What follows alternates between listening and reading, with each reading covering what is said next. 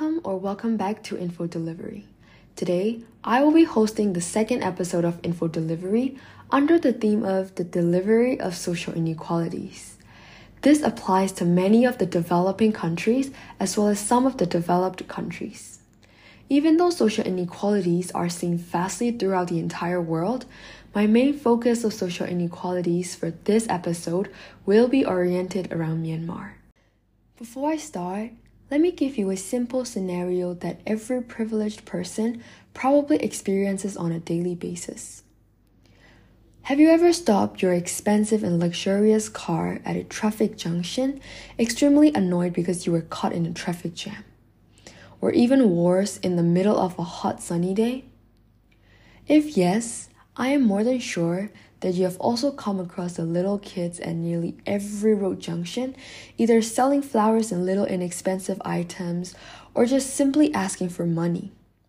That is social inequality. Even though there is only a thin sheet of glass window that separates you from those underprivileged children, the differences between the two regions are countless. You sit in the comfort of your car's cushioned seat with air conditioning that runs throughout the entirety of your vehicle, while the little kids run barefoot around the scorching concrete road under the extreme heat of Myanmar's tropical weather. Do you know what is even worse than that? It is the fact that this issue has been implemented so deeply into our society that most of us have normalized this situation, when it clearly is not normal and should never be normalized. Okay, then, what exactly is social inequality? Well, social inequality is, by definition, the condition of unequal access to the benefits of belonging to any society. In simpler terms, it is when there is a significant gap between the rich, well-off community and the rest of the country's population. The higher the gap, the more significant the social inequalities, and thus the more challenging it is to fight and reduce poverty. If inequality is extremely high, for instance in Myanmar, those at the bottom of the hierarchy simply don't receive the basic opportunities and the income that every human being needs for survival.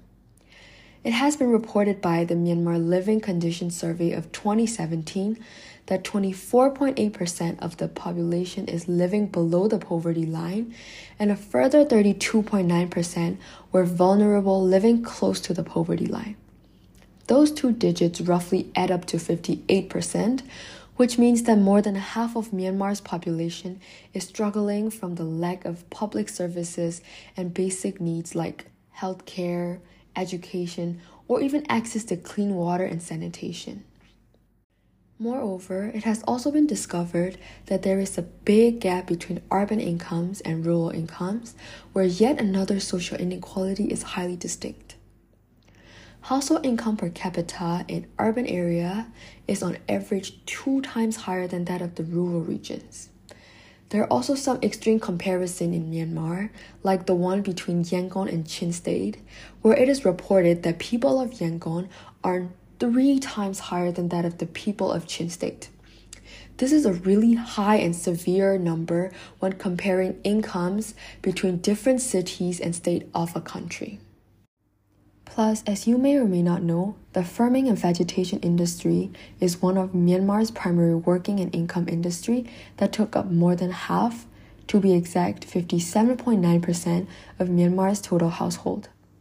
However, it was reported yet again by Myanmar Living Conditions Survey that only 14.1% of Myanmar's income per capita comprised the farming sector.